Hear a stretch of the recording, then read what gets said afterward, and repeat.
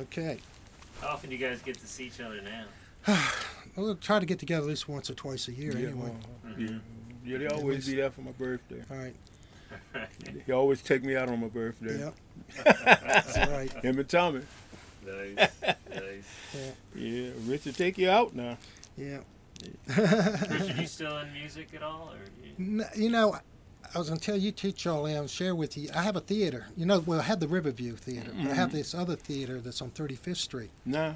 Yeah, and I hadn't opened it. Oh, okay. And I'm going to try to renovate it and maybe do gospel on Sundays and do some of the old groups, though. I mean, like, maybe Jerry Butler and people. Is he still living?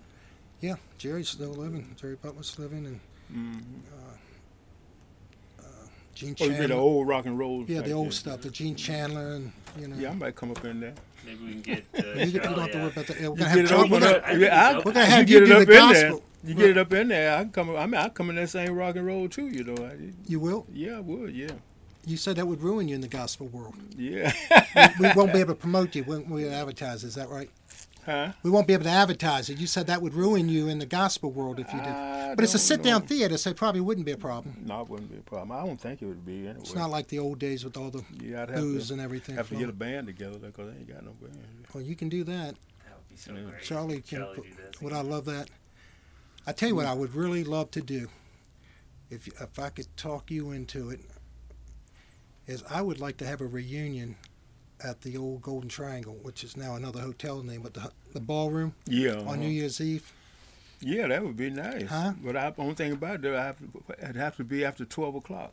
Because I have to be at the church at 12, to bring the New Year's in. After that, then I can leave. What time do you start? Start at 11. No, they start around about 10.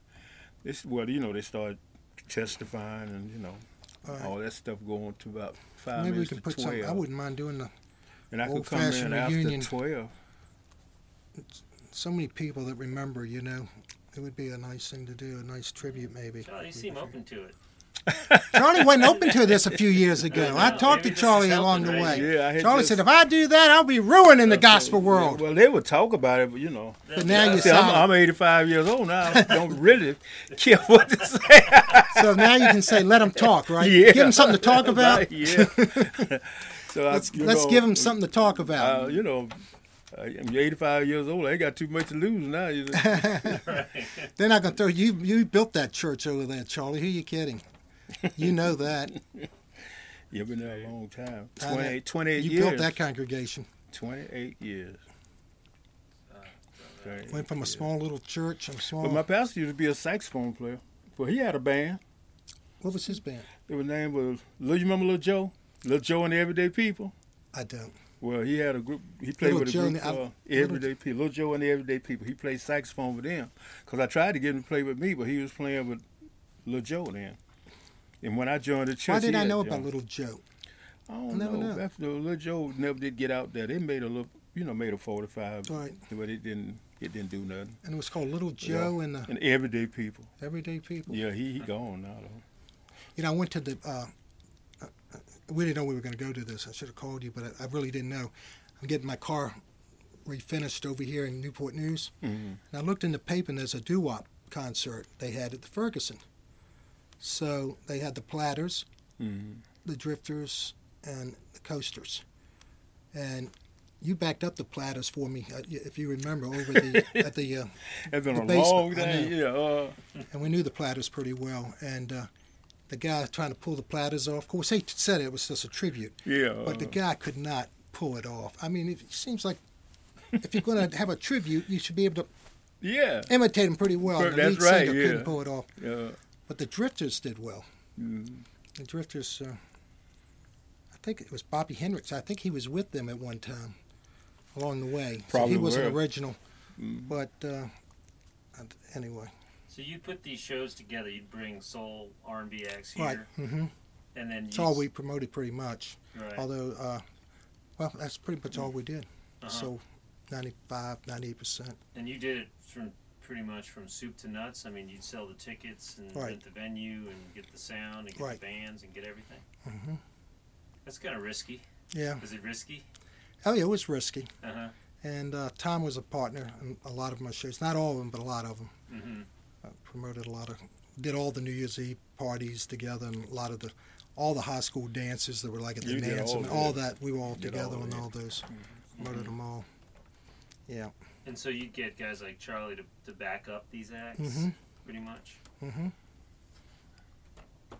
And I was asking Charlie about that. So it's just, you didn't have a lot of preparation. Well, all I needed was a record. I knew how to do it.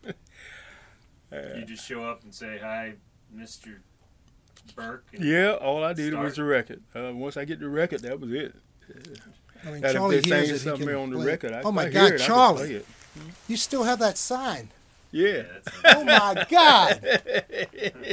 That is a trip. Yeah. That is fabulous. It's back here. You can take it out. No, you can take it out if you want. Well, I'll get it out. That's okay. No, that's fine. No, that's good. I just can't believe you have that. I I just noticed the sign. My God. That used to be right in front of my organ. That's right. So you would put that when you play? In front of the organ. Yep. Yep. Sure That's great. I hadn't seen that sign in God knows. So now, hey, how about we'll go back? I want to talk about these venues, but tell me about. So, did you know of Charlie before you met him? How did you guys hook up? I know you said you went to go see him, but did you heard of? Oh, I've heard of Charlie. Yeah, Charlie was already big in the community, in the black community, real big, and but the white community didn't know from any of these groups, none. So. And that was the way it was pretty much across the board at that time? 100%, I believe. I mean, it really was. It was so segregated. It was ridiculous. Yeah. And but everybody loved the music. But the white kids they couldn't get to it, you know. So we made it available. And so you were kind of a pioneer. Yeah, you would say that. Yeah. Yeah. Yeah, he the book along with the Showman. Right. The Showman and Norman Johnson. You recorded one of his tunes, didn't you? Yeah, and then Noah Biggs was down on Church Street, and he worked mostly. It just didn't cross over. It's crazy, but he didn't. So we kind of, in fact, we got an award for that. Tommy and I got an award for that. We were recognized for that, I think, 10 years ago, from one of the largest. It was the largest black radio station at the time, WRAP. And they. They recognized you. Yeah. Oh, that's nice. For bringing black music into the white community. Yeah. You know, because it wasn't introduced back then, you know, to the white community, which was insane. It was crazy. So we were an instant success because Charlie was already huge, you know, and then these kids are going, oh my God, he's fabulous. Yeah. Oh my God, you know, there was soaking it up, you know. So. Well, how did you get turned on to it? Just loved it. Everywhere. Always. Yeah, I loved it. He was everywhere. Yeah. Actually, I had a lady who raised me, Mary, and she was like, and she still is. I mean, she's a senior citizen now. She's like 98 years old. Oh wow. She's 90 now. Yeah, 98. 98. Wow, she's still with us. Yeah. Oh, that's great. That's good. I and, hope I can get Mary that. would play the music, you know, in that house and all. So kind of got into that from that and just love it. But not a lot of kids. What, 14 or 15 you were? Yeah. I mean, that's really young. I was 15 when I started. 15, and you go into these clubs. Right. And you're underage. Did that make a difference? Not back then, it didn't. Actually, when I met Charlie, I was probably 16 because I was driving then. I did my first concert at 15. Wow. It was Louis Armstrong. Oh, my God. Yeah, at the Dome. That was a concert. Wow. Yeah. And you just went into this I mean, did you have anybody mentoring you, or did you just kind of... No, Tommy's brother, Steve, was already booking and doing... He was older than Tommy, and like Tommy said, the phone would ring, and Steve was away at school. But we weren't together at that point. We were competitors at one point, but Tommy and I were been good friends for years, and Tommy picked up the phone. They kept calling for the booking, and Tommy said, well, okay, well, let me see what I can do, you know. So Tommy kind of took that over, but I was already working, you know, my end of it, and I'm the one that went down to see Charlie that night at the Longshoreman Hall. Longshoreman, yeah. Church and wide. That's right. Yeah. There wasn't a lot of white kids that would go down there. I mean, it was so safe. It was ridiculous. But they didn't know. I mean, I walked up and down Church Street and all. And, Rich was all in the neighborhood. yeah, I mean, he looked like a little black kid. You couldn't. He had a nice tone. That's right.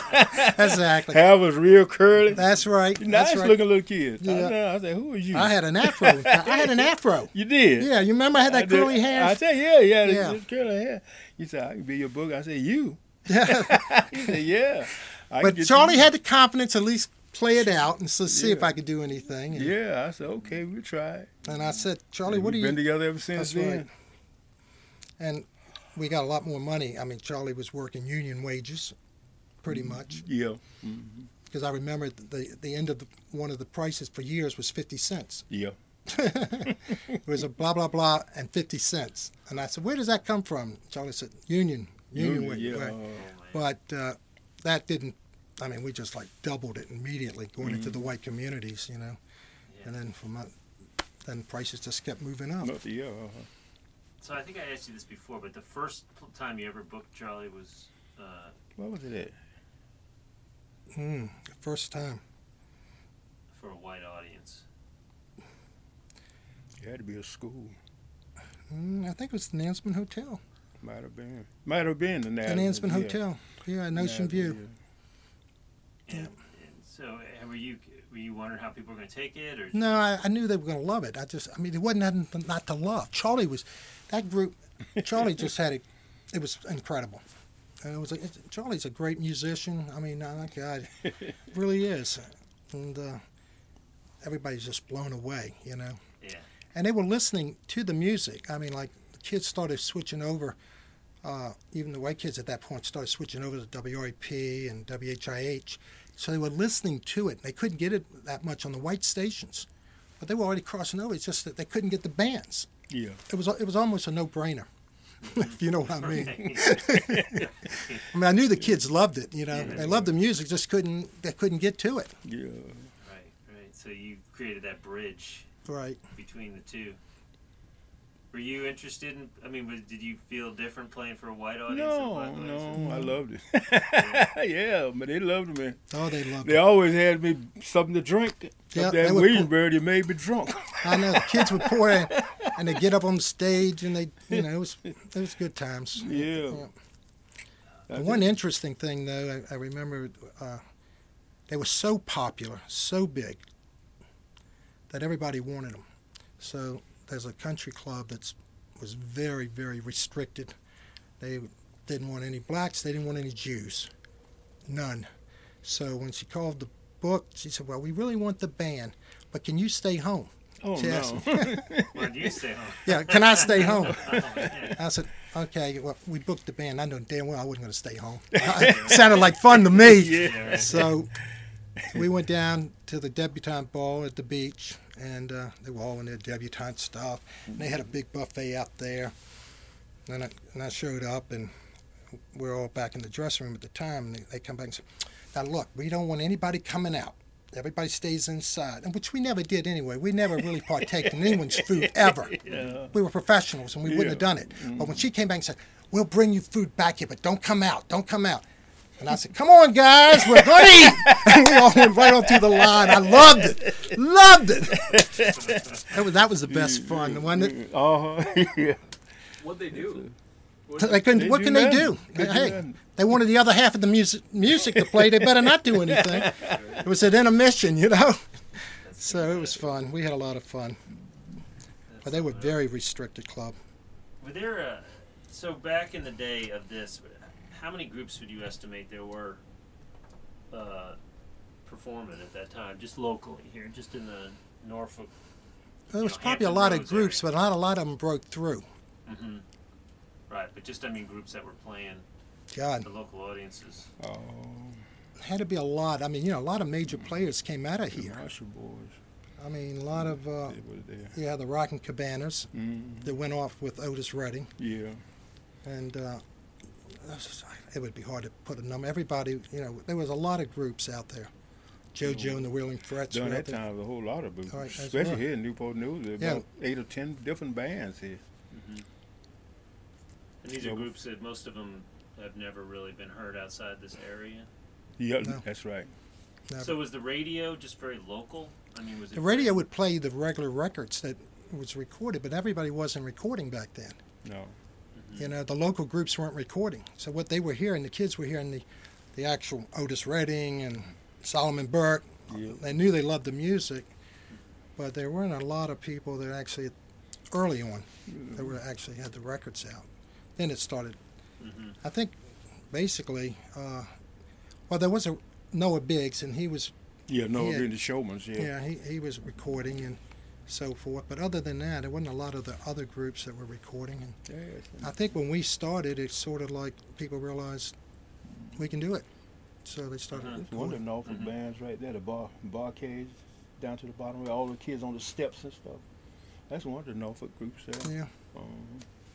And the one up to the top is what do you call it? Can you see the name on there? They're from Newport News. Eddie Will.